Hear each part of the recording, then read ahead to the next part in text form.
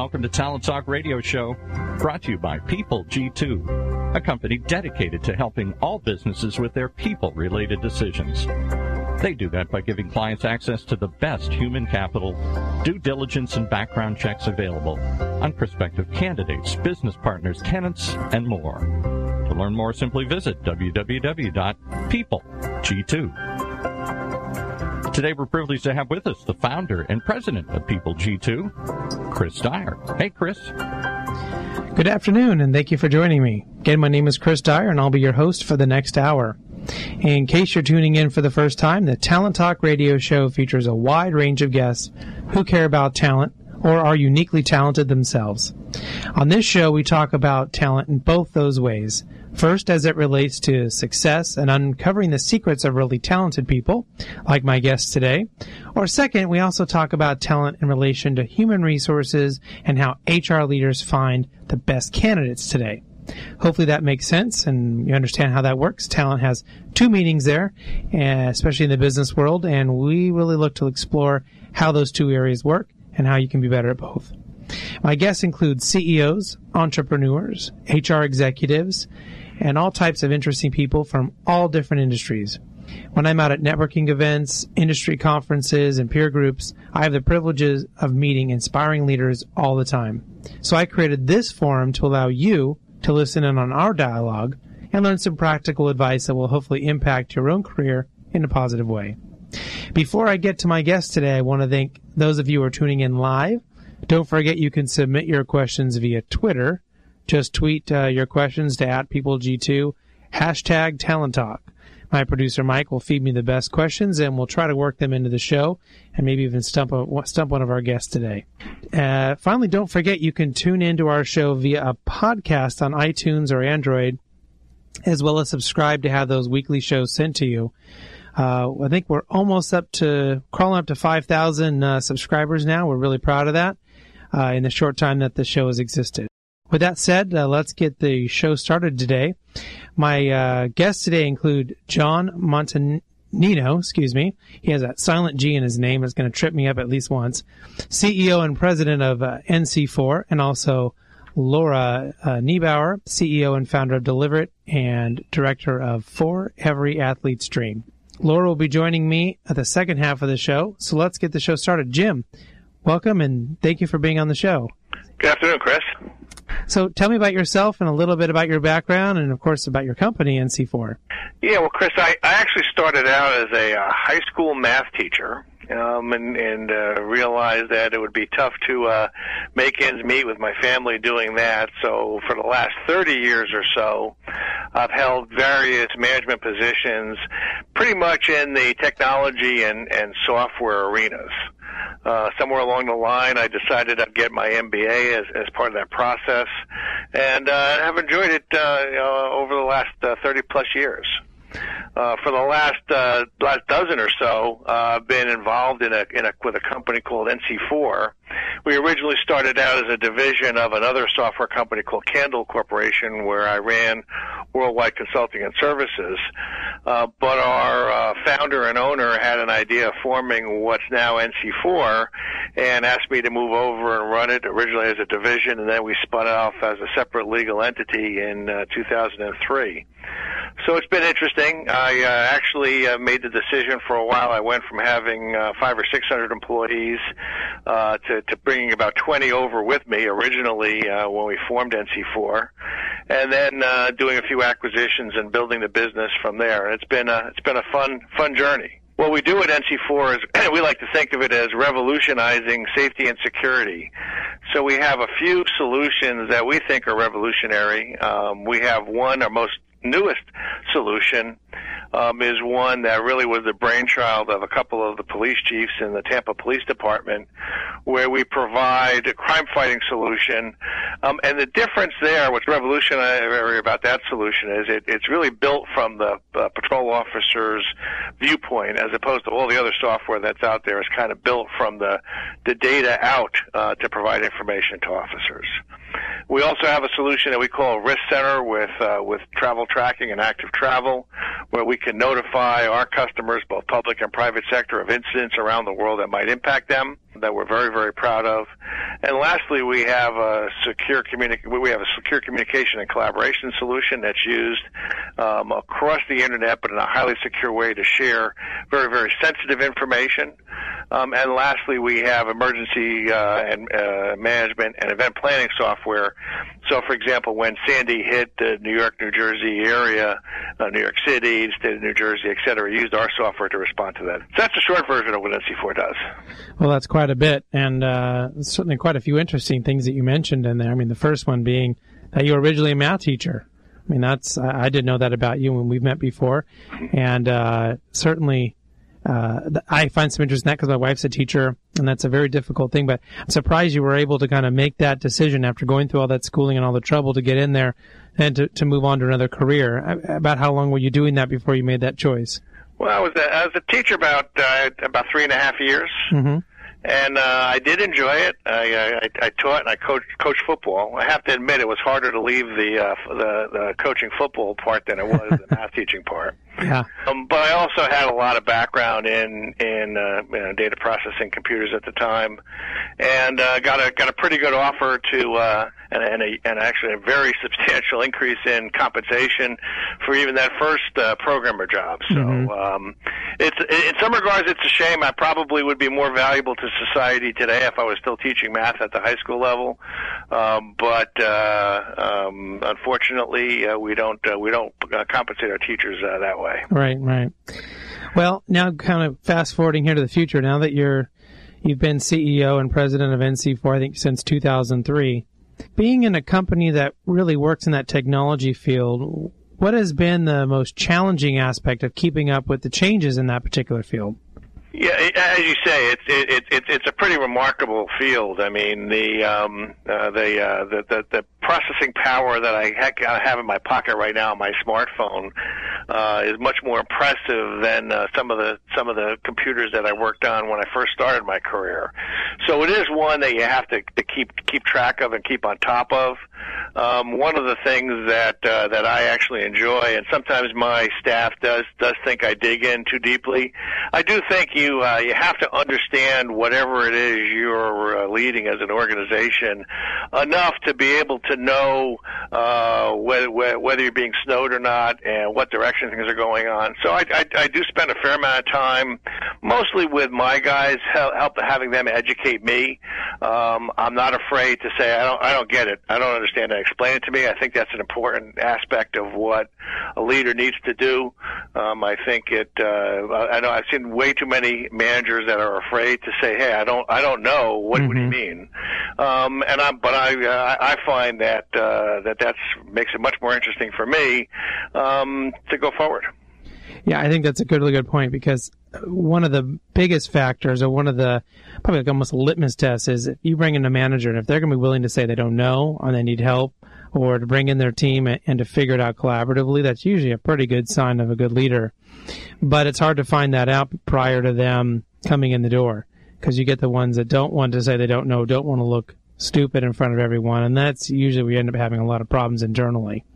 So I'm sure with you guys handling so much of this with your technology, both for, you said, some police departments, Department of Homeland Security, and some large companies, that you have to kind of deal with a lot of different things and probably a lot of headaches and big matters that come across your desk. How do you keep yourself centered and focused when all that's going on? Well, it is sometimes a challenge. What I do try to do is I don't mind so much personally Monday through Friday doing nothing but sleeping and working, maybe throwing an occasional meal in there. But what I do try to do every weekend is, and I may still do a little bit of work. I personally am a golfer, so I like getting out on the golf course. For me, it's 4 hours. It's probably the only 4 hours in the week where I'm awake and my mind is not on the job. So I think everybody needs some outlet, something that really enables you to get your mind off of the day-to-day stuff, whatever that is. And for me, it's golfing on a regular basis and once or twice a year skiing. Mm-hmm. Well, and I think you've also got another little secret in there that you get some work done. It's kind of one-on-one time with yourself quietly at 3 a.m. You like to wake up and do an hour's worth of work? Yeah. I don't know if I'd use the word "like" there, But I did share with you when we were chatting that I used to fight it, but I find that I often will wake up, as you say, about 3 or 4 in the morning, and fighting it and trying to go back to sleep is not the answer. I find that if I give in, do a little bit, get whatever's on my mind put away, squared away, I can go back and catch at least another hour or two before I start my day, and that is beneficial time for me. I would not something I would claim I like, not something I would necessarily recommend to other folks, but I do think if you are the type of person who does wake up in the middle of the night, trying to do something so you can put it to bed and get it out of your mind. I mean, you work a little bit or whatever, I think is always a good idea. Yeah, I think a lot of people have some different strategies. And how do you clear your mind if you wake up and you've got that swirling in your head? For some people, it's writing it down. I mean, I know I occasionally when I wake up, I've got a pad there and I'll write it down and then I go right back to sleep. It sounds like for you, it's more of a habit to spend a little bit of time and work on that what you need to work on, then you can kind of get back to sleep. Yeah, and I got the iPad next to me in bed. My wife is not a big fan of it, but with the light. But I find I can get a few things done, either make notes on it or respond to a few emails or other things. And that once I do that for a while, I'm able to get the mind back settled and let's go back for a few more hours before the day starts. Well, maybe possibly a good tip for those of you that are waking up at 3 or 4 o'clock in the morning and need something to do. So, you mentioned really the growth of your company, kind of pushing NC4 kind of came out of another division and then it became its own company. So, and also some of your other past experiences. I'm wondering, during those processes when you really went into major growth periods, were there particular talent positions, certain key hires that you had that you think really helped take your business to a different level? Yeah, we've had a few. As I said, I think I mentioned earlier, we've done 4 acquisitions since we're a separate legal entity, and those are always interesting and challenging. It's 4 different cultures that had to be merged, and some of that takes time. In most cases, we retain the leadership of those entities and needed to find the right place for them in our organization. That's probably been the biggest challenge. But we also, since we are a technology company, and in some cases the acquisitions were done at least partially because of the underlying technology that we wanted to acquire as part of the acquisition.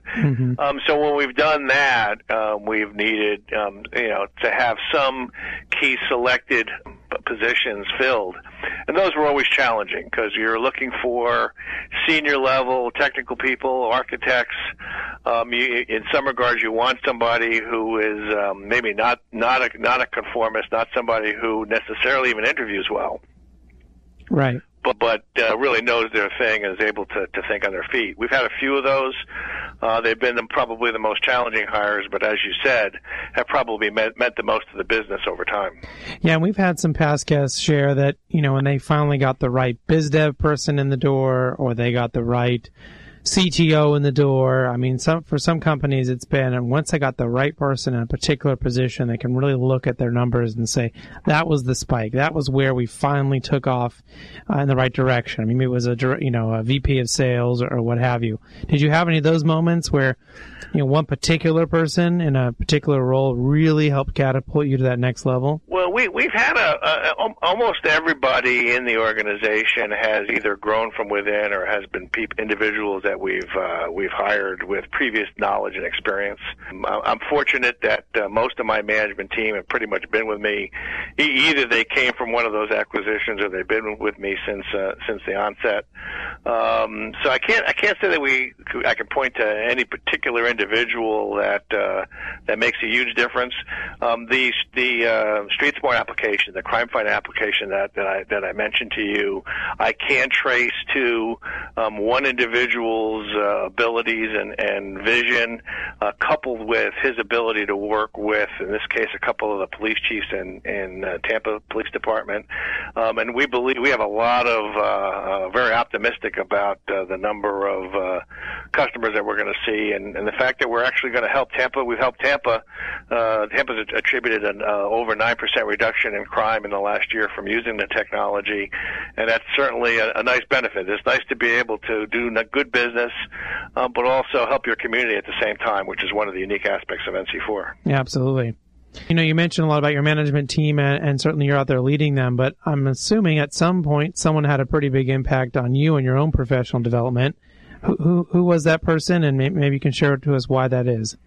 Yeah, there were several people that have had a pretty big impact on me, and maybe one of the more interesting lessons learned is one of my managers a while ago, who, to be blunt, was not a very good manager. Was difficult to work for, did not command a lot of respect from the team, but probably taught me more than any other manager and pushed me and helped my career more than anybody else. And maybe one of the lessons learned is you learn from good, positive leadership and examples, but you can also learn from the negative side of that. I also, that actually, interestingly enough, that same individual, I mentioned I was a math major, and from there I went for a job as a programmer. So nerd would have not been a word that I was that you would expect to be associated with me back in those days. And I had one boss that really pushed me to get out and get with the sales team, get with customers, get with the marketing organization, and basically put myself out there more in the sales and marketing arena, still keeping my technical expertise and knowledge of what we're doing at a high level. That individual, that probably was one of the things that really has helped me quite a bit in my career as I've gone along. So, you went out and really were able to develop yourself, it sounds like, and kind of get outside your comfort zone a little bit, and that can be difficult for people. Within your own organization, have you had any successes in getting people to do the same thing, to really take their talents to the fullest? Yeah, and it's interesting. You mentioned getting out of your comfort zone. I actually do fairly well at it now. But a couple weeks ago, I was at a major conference where there was the way you really do the business is you walk up to people on a break and introduce yourself and start having a conversation, which I do fairly well. But I absolutely, positively hate and detest doing it. Yeah, and it's interesting. We do have somebody that works with our organization doing sales training. A consultant that we have on retainer. I was talking to him about how I've got to overcome that and continue to push and overcome it. And he was talking about how, first of all, that's actually not all that unusual. And in fact, I have a very successful member of my sales organization who has done an exceptional job for us for the last 8 or 9 years, who also is somewhat introverted and hates doing what I just described. But he also pushes himself and does a wonderful job when he does it. So it's interesting. Sometimes you just got to push yourself into those situations, and you learn that you actually can be probably pretty good at it, and it's not all that painful. Yeah, I had a very similar experience, and I used to take a certain amount of business cards based on how many people I thought were going to be at an event, and I told myself, all those cards have to be passed out. I had to force myself. That was like my goal. I got 20 cards in my pocket. I'm going to talk to 20 people, give them my card, and then I can leave. And over time, though, I didn't need to do that, but I had to get out of my comfort zone a little bit because I preferred to be up front talking to 100 people or 1,000 people. That wouldn't bother me one bit. But getting into that small group, 10, 12 people, or you're talking to 2 or 3 at one time, it was a little bit harder. One-on-one, no problem. 1,000 people, no problem. But for me, all that in between was harder to deal with, and I had to really push myself, and it sounds like you had to as well, just to kind of get that comfort to where even though you might be good at it, internally it's difficult. Yeah, I'm the same way. But what happens though is when it's 2 or 3 people who already know each other and are talking to each other, that's when I find it's the hardest. Mm-hmm. But yeah, you got to do it. Yeah. So do you feel that you've changed over time as a leader? at all? Yeah, I have changed a fair amount. And one of the I have my administrative assistant has been with me for a long time, and one of the things she points out that how I've changed is I'm much quicker now to congratulate people on doing a good job and thank them, and maybe write a little note of appreciation for a job well done. In the past, when I first over the course of time, I was much more apt in the past to think, well, it's just their job. That's what they should have been doing all along. They shouldn't need a pat on the back or a Starbucks gift card or anything along those lines. Mm-hmm. One of probably the biggest change in my personal managerial style has been to recognize how important it is to stop, recognize the particular, not so much for my direct reports, but for the other people in the organization, to stop and say, hey, great job there, thank you. Even if that's all it is just a verbal or an email thank you, it goes a long way. Yeah, you're absolutely right. And sometimes it needs to come from the top, or it needs to come from the person's direct manager. One of the things that we do in our organization that we love is called the green flag, and anybody can send it out to everyone else in the organization. Hey, this person did a great job for me doing this thing. And then everyone can congratulate them as well and tell them good job. And so it's more than just the one person, but sometimes it needs to be top down. That's important, but we kind of like to use that crowdsourcing thank you and good job as well in our organization, and people really seem to like it. That goes a long way. We have something we call a night on the town, where any individual can nominate anybody else. It usually ends up being managers, but although we do encourage and occasionally get an individual contributor recommending another individual contributor to be recognized for above and beyond performance, and we give them basically a night on the town with a meal and so forth, and that goes a long way. So one of our favorite questions to ask our guests, I'm going to ask you now, which is, what are you reading? What am I reading? Well, most of my reading is emails. When it's not emails, it's just recently read a team performance book. But for social reading, when I do a lot of coast to coast flying, and after about 3 or 4 hours of work, I finally do get down to some fun reading. And the last book I'm just about finishing now is The Forgotten by Baldacci. So, but most of my reading, unfortunately, is a lot less entertaining than that.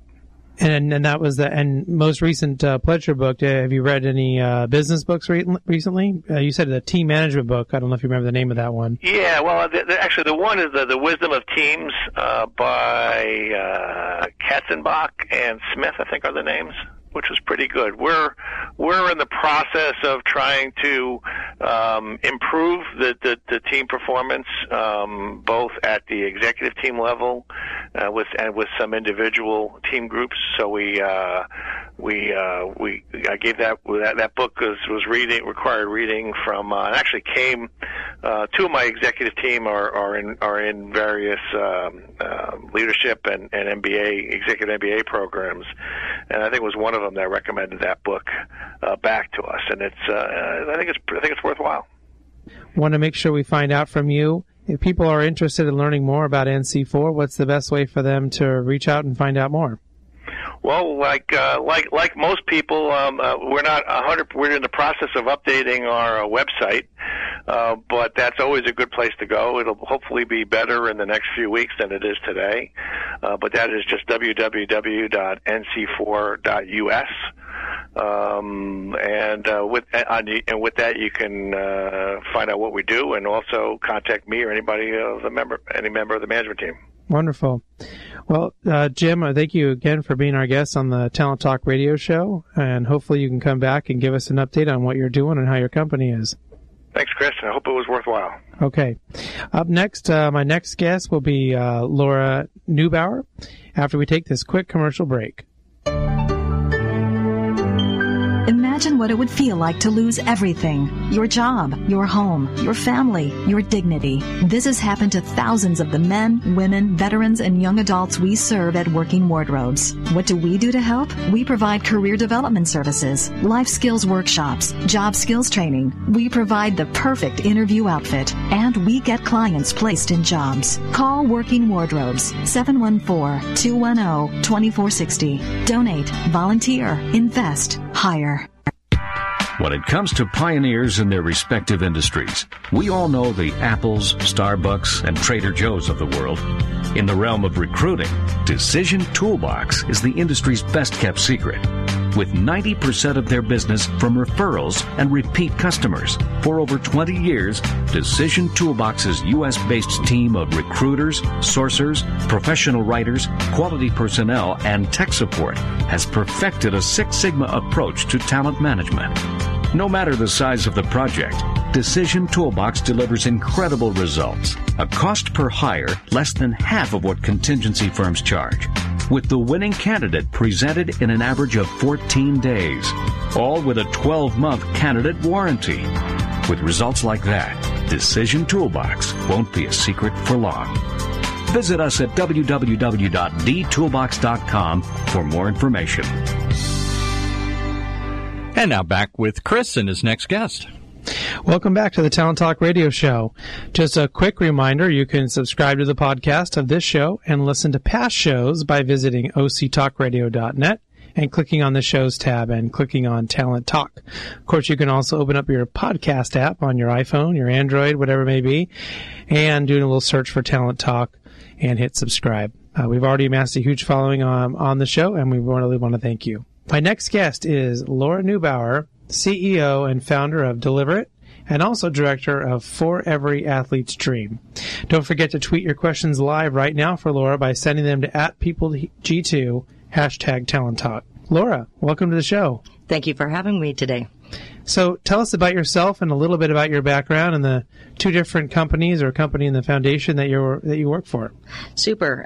Deliver It is a regionalized overnight company, also offering custom logistics throughout the western part of the United States. We compete directly with the major national carriers at reduced rates and enhanced services. So basically, we give rates that the big guys only give their largest commercial customers.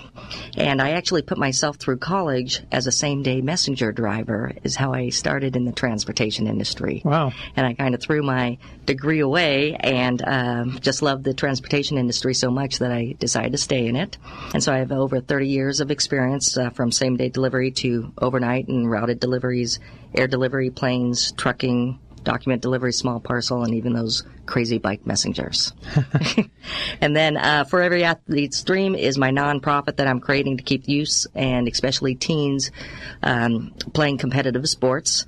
For Every Athlete Dream helps support with financial aid and also equipment distribution. And the nonprofit is currently in the development stage and getting ready to launch here shortly. Wow, that's great. Yeah. So what prompted you to start your company, Deliver It? Well, Deliver It, I decided, since I was a specialist in the transportation industry, it was really opportunity that helped me start Deliver It. I had worked for several transportation industries over the years, and I had an opportunity to purchase a small delivery business in Los Angeles, and finding the niche in the delivery industry is really what built the company. Mm-hmm. In an industry that's pretty dominated by some fairly big competitors, as you mentioned, what can you identify as maybe your biggest challenges that you face, particularly when you look at recruiting talent? I have a couple of challenges. One of the challenges I face when with my competition is trying to convince my customers that they can get the same service or enhanced service at reduced rates, and that becomes a challenge as well when recruiting my workforce. On the recruiting front, unlike the national carriers that have a very structured service products and a large management or departments that support the company, such as your technology department or your maintenance division, we are a small company that offers various service offerings. 24-hour service. So we not only needed a staff that was familiar with the delivery industry, but we needed people that were flexible to wear several hats and to adapt to the various service situations. We needed great problem solvers because we're a regional carrier with a high fluctuation in volume, various services, and specialized 24-hour deliveries.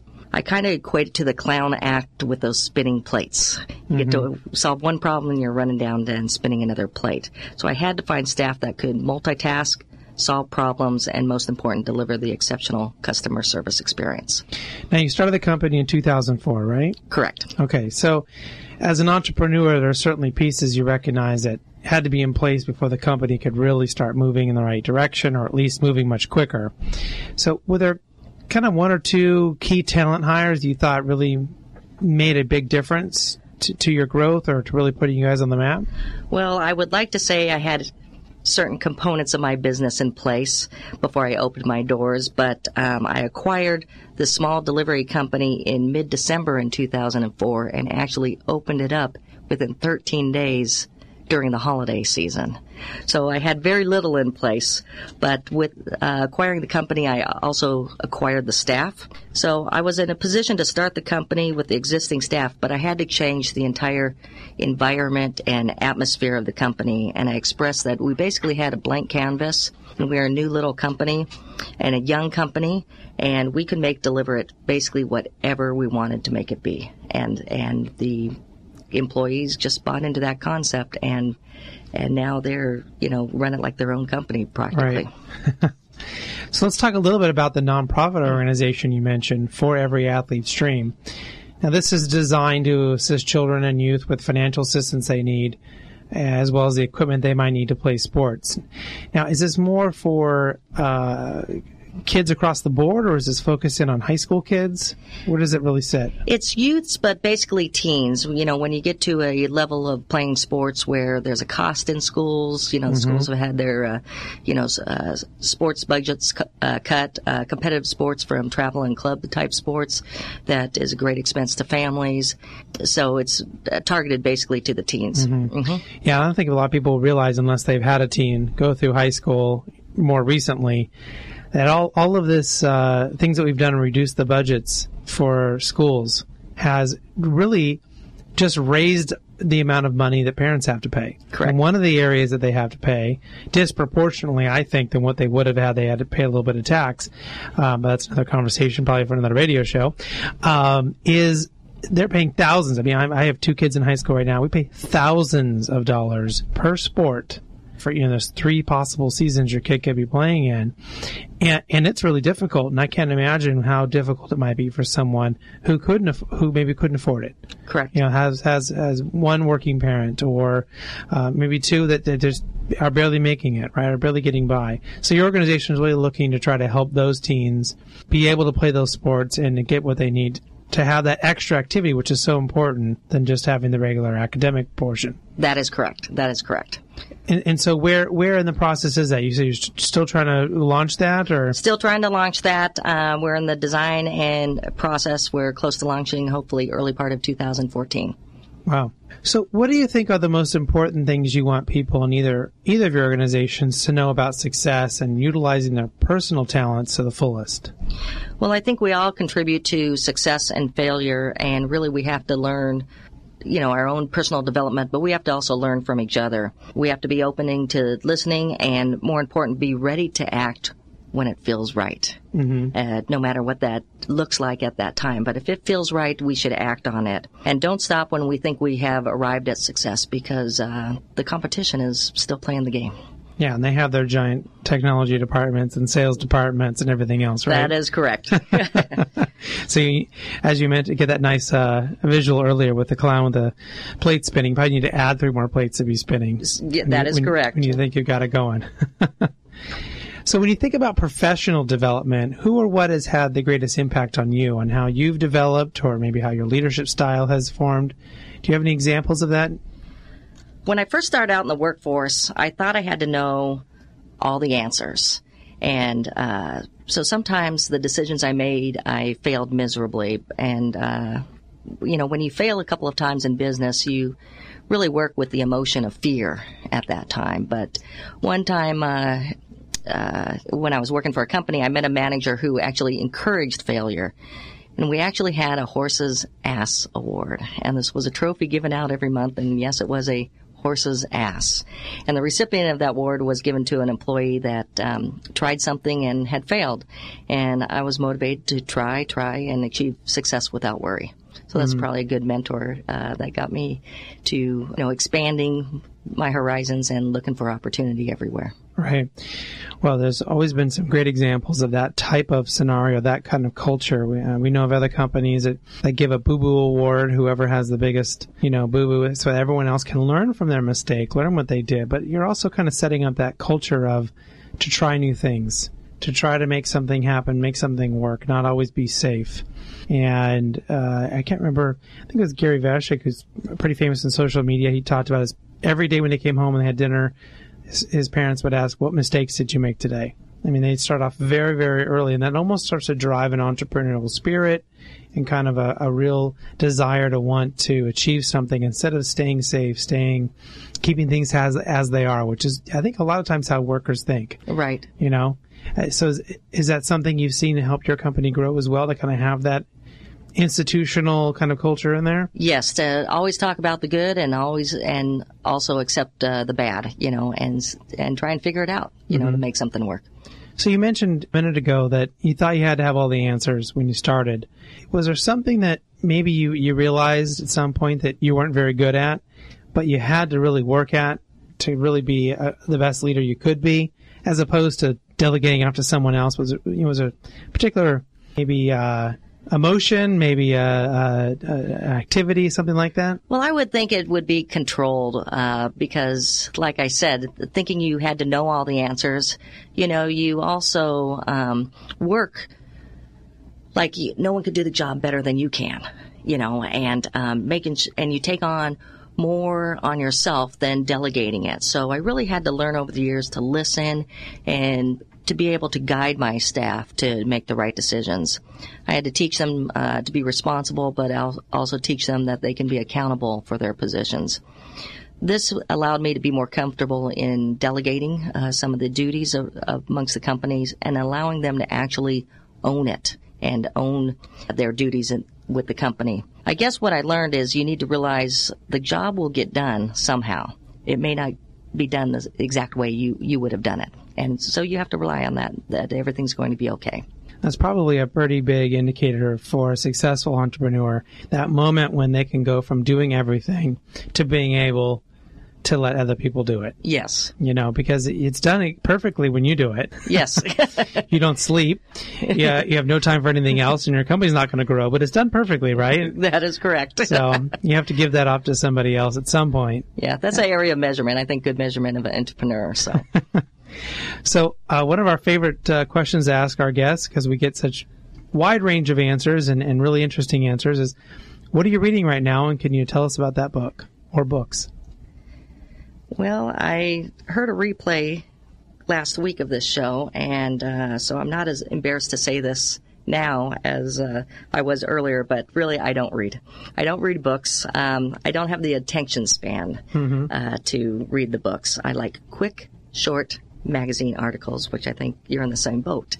And when I was on summer vacation, I did buy a book, and I thought I was going to conquer a book while I was laying on the beach. And I bought Richard Branson's Like a Virgin, Secrets They Don't Teach You in Business School. And it was a short, quick little read of all the questions that people had asked them over the years, and all the chapters were just the answers, so 1 or 2 pages only. So I thought that would be an ideal book for me to read. I jumped around chapter to chapter, and I think I only read about 20 pages of the book, and now it's sitting on a shelf once again. Well, were the 20 pages good at least? The 20 pages were very good. Yeah. I love his thinking out of the box, and I love his customer service experience. So Yeah, he's a fascinating guy, and he'd probably tell you he hasn't read a whole lot of books either. I mean, his personality is, like you said, those short snippets. You can get great information, great exposure to things from all different sources. It doesn't have to be a large, some giant book that's, number 1 on Amazon right now. Correct. That's great. I'd kind of like to ask you a little bit about your creative process. How do you brainstorm effectively with your team to really get them to be creative and get the most creativity out of a session? Well, I love the question, what if? What if we did this? What if we succeeded? What would happen? What if we failed at it? What would happen? And at the beginning of every year, I bring my staff in and basically ask that question in different components of the business. That way we can either change something that didn't work last year just because we spent 12 months on a process and it wasn't successful, or maybe we didn't complete it. Should we continue on? Or what if we just let it go and did something else? So I think the big what if question gets people's minds going and their, wheels spinning a little bit. Yeah, that's a good way to look at it, because a lot of times people can think about, well, what if this went well? I mean, the frame of the question might be, what can we do to drive sales? What can we do to improve? But when you're saying what if, you're also asking about the negative, and to think about, well, if we made this investment, is this going to cripple our company? If we go forward with it, what are the positives and the negatives? You're kind of getting more balanced or more centrist kind of a opinion there. Yes, and it also helps them look in the future and to visualize what's happening rather than just real time what's happening in the company right now, what's happening this week, this month, what's the financial statement going to look like? What if launches them into a whole different realm. Right. So how do you encourage others who work for you to really develop their own talent? I mean, it sounds like you've done a bit of work on your own to change and to become the best leader that you can in the environment when you started the company, and you're certainly looking to help improve the lives of those in the community, teens, with your charity that you're working on.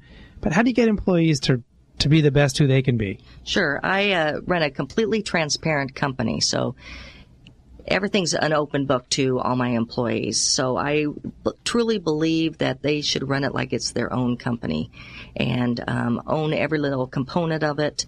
And I think if you talk from anywhere from a dispatcher to a customer service representative, you will get that feeling that they have a piece of the action, and they're running it like their own company, whether they're talking to my banker, attorney, or anything else. They're very well respected in how they feel about the company. So by giving them that full transparency, or probably to a point, you're seeing much more attachment, much more, really working for the company because they feel like they understand everything. They understand where it's going, where it's hurting, where it's growing. Is that right? That is correct. Great. So I was going to ask you what kind of advice you might have for our listeners who are looking to develop the talent they have. It sounds like transparency might be one of those things, but how do you think they get the best out of each person? Well, one strong practice I have throughout the year is not telling the information from me to them, basically having them communicate to me in certain aspects and communication that would normally come from the top to the bottom. For instance, I have them write their own job descriptions. I have them change their own job descriptions. I have them rewrite the organizational chart every year. And maybe they find out as we've grown as a company that they're not in the best position anymore, and they write themselves in another script in the company. I have them write their own reviews rather than me writing a review with their strengths and their weaknesses and goals for the future year. So once again, they're buying in to the thought of the company. They're buying into the process as well. And sometimes you can find nuggets and strengths of a person you never knew about because they're telling you. Or number two, it could be someone that's just average, but now they're realizing they could better perform in another position for the company and really excel.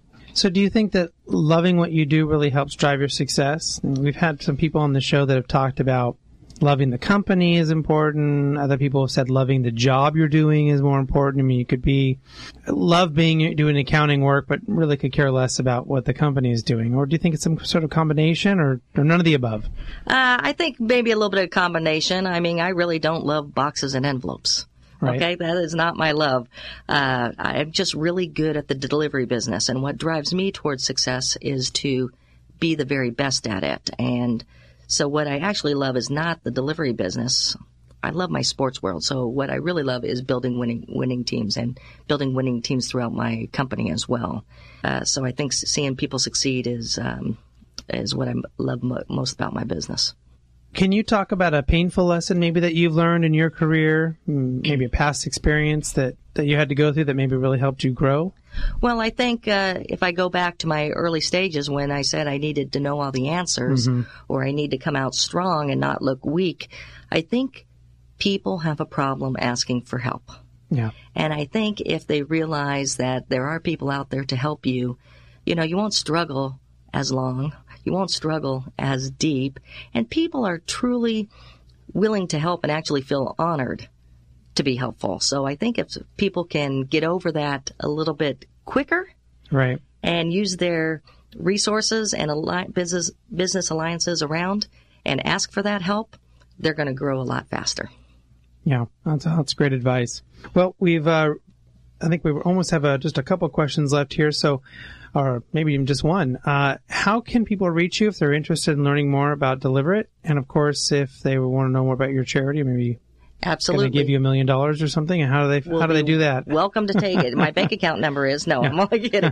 They can reach me at Deliver at 877-997-SHIP. That's 877-997-7447. Or visit my website at deliverit.com, and they can forward anybody from For Every Athlete Stream via Deliver It as well. Wonderful. Laura, thank you so much for being my guest today. Hopefully that you can come back and let us know how you're doing in the future and how your company's growing, and maybe get us a good update about your organization as well once you've got it on its feet. I would love to. Thank you very much. That's about the time we have today. Thank you again to my special guests, Jim Montagnino, and Laura Neubauer. Tune in next week at the same time, 1 p.m. Pacific Standard Time for Talent Talk, brought to you by People G2, to hear Jamie Latiano, VP of Human Resources at In-Flight Entertainment and Connectivity for Thales Avionics. That is quite a mouthful, Mike. I don't know if we can shorten that up, but geez, that's... All right, and Amelia Stevenson, President of Eventex. Until then, do what you love and show the world how talented you can be today.